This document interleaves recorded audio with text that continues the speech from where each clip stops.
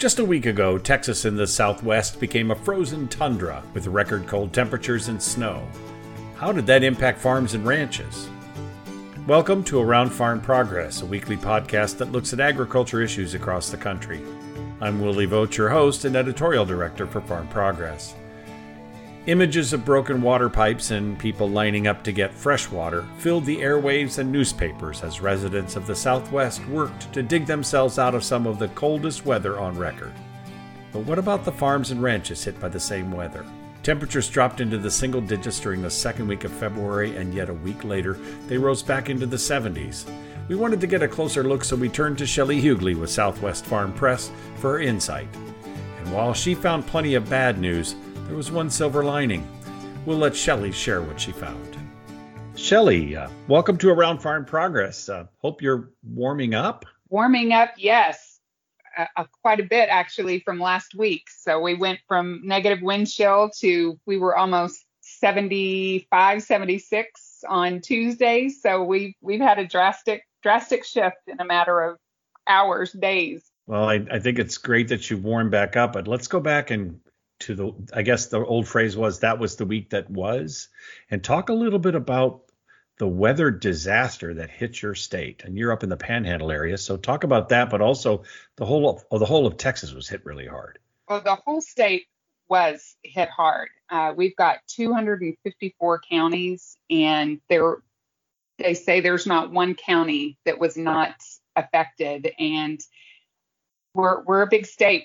We cover a lot of miles, and there wasn't a Texan that didn't feel the impact of this. And you know, for us, we don't have cattle. Our job as personally to get ready for the storm was just making sure everything was wrapped, pipes were wrapped, and everything was ready for these negative temperatures. But I have several friends, and then people I know through Farm Press throughout the state that really weathered some extreme conditions and went to unbelievable lengths to save their livestock and take care of their families this week. We were fortunate that we never had a power outage and that our pipes never froze, but that's certainly not the case for a whole lot of Texas.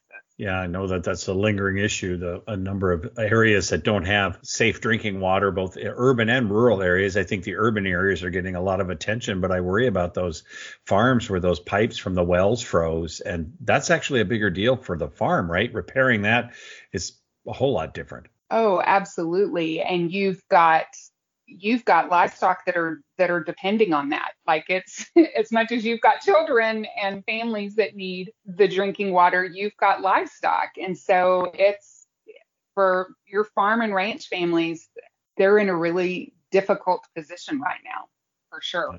Well, hopefully they'll work their way through it. And I know that farmers will step up. Those whose pipes didn't freeze can help those that did and keep the cattle going, because I know that's a huge issue.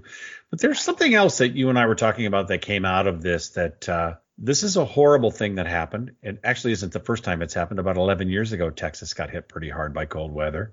But this time out, agriculture had a chance to do something different, right? What was that all about? You know, we talk a lot about in agriculture that we've got to tell our story. We've got to do a better job about telling our story. We as farmers are renowned, and ranchers about we're out by ourselves in wide open spaces, working hard, not lifting our eyes up because we're trying to get the most we can out of a day. And so there's been this push, this encouragement of, hey, agriculturalists, we've got to begin to talk about what we're doing and what it takes to make the farm and ranch work.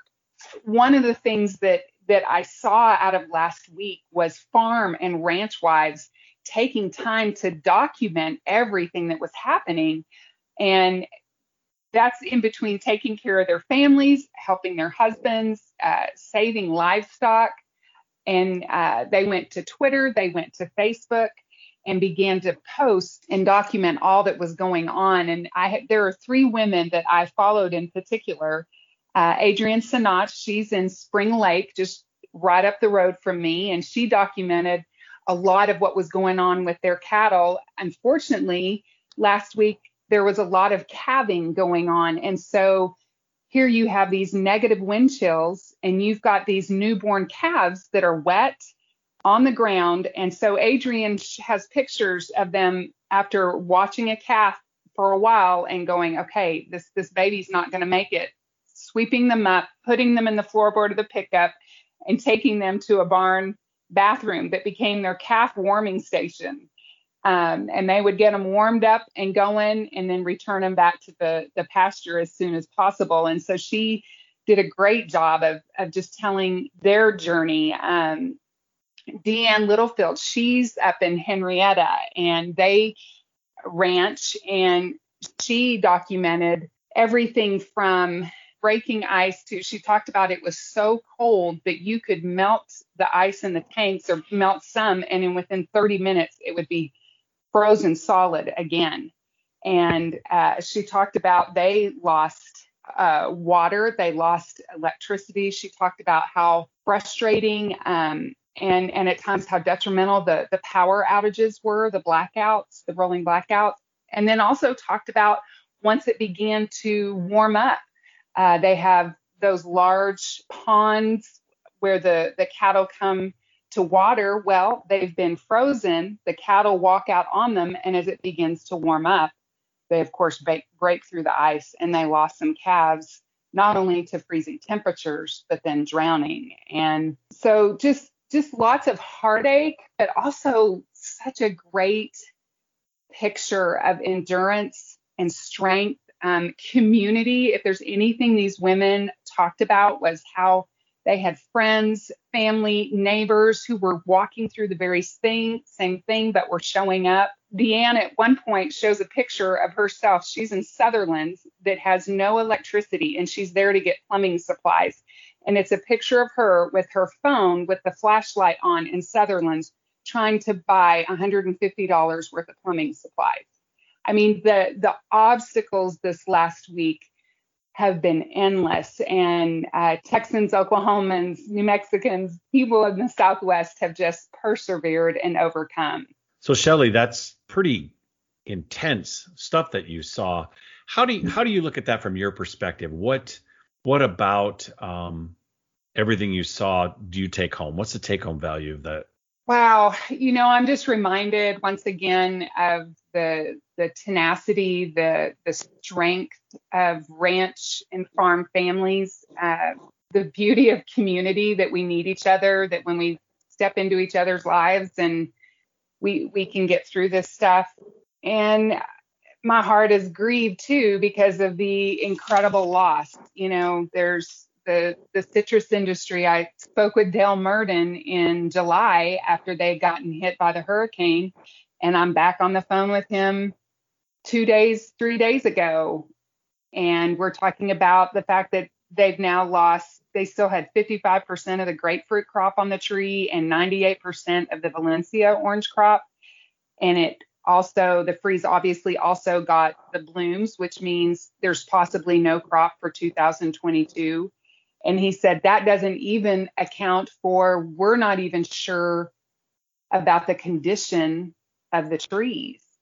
And, you, like Deanne talked about the losing cattle and just the loss that's there. And so I worry not only about the financial toll of this last week, but the mental toll. And I know, people of the Southwest, or humans in general, we're overcomers and we'll get on the other side of this. But in a week's time, you've got a lot of farm and ranch families that have lost and been through a lot, and not just as adults, but they've got children. When you're talking no water, electricity, you're snowed in, people can't get to you, you can't get to them. It's been quite a week. So it'll definitely be one step at a time of recovery. And I know when I talked to Dale Murden, they're going to be spending, the next week really assessing, and they're talking to legislatures and doing what they can to get disaster aid. And so hopefully there will be assistance there. But there's, as he says, assistance he said insurance. We were talking about crop insurance, and he said it was never meant to make you whole. And so this is going to be a long process, but I sure am proud of just the strength, the ingenuity. Another thing Deanne showed is they filled up Yeti coolers full of water that she had to get from her neighbor because she didn't have water. But they filled those Yeti coolers up, and the water didn't freeze in the coolers. And that's what they used to go and refill tanks to water horses and their cattle. So lots of creative, innovative ideas that came from this, and people found a way to make it through. So I know we'll get through this next chapter of assessing the damage and moving forward. I do think that we're getting tired of having to get over things and get through things. I think that's part of this, right? Since March of last year, it's all been about we'll get through, we'll muscle through. I think the joke, and I hope people pardon the language on here, but they said 2020 was hell, but it appears 2021 is when hell froze over. I mean, I read that. Yeah. I mean, it's pretty intense, but I think that that's part of what the challenge is here is that when you talk about longer term damage, lost cattle, that's a check. That's a difference in your check next year or 18 months down the road. With the grapefruit and the Valencia oranges, that may be bigger because the trees aren't used to freezing. I mean, it's one thing to lose blossoms, but who knows what it did inside that tree. That's absolutely true. And we don't think about those things, but I'm hoping the social media posts got some people's attention. I'm glad that the administration moved pretty quickly on declaring a disaster area. There was no hesitation, which hopefully helps the state pull out, and that'll be important too. Right. But we're going to look for good things and realize that you're right, that the durability and the strength of the American farmer and rancher can never be underestimated. That's for sure. Well, Shelley, it's been a pleasure talking to you. I hope you're doing well. I guess there's one other question I had before I sign off. And usually by February, planters are starting to roll in Texas.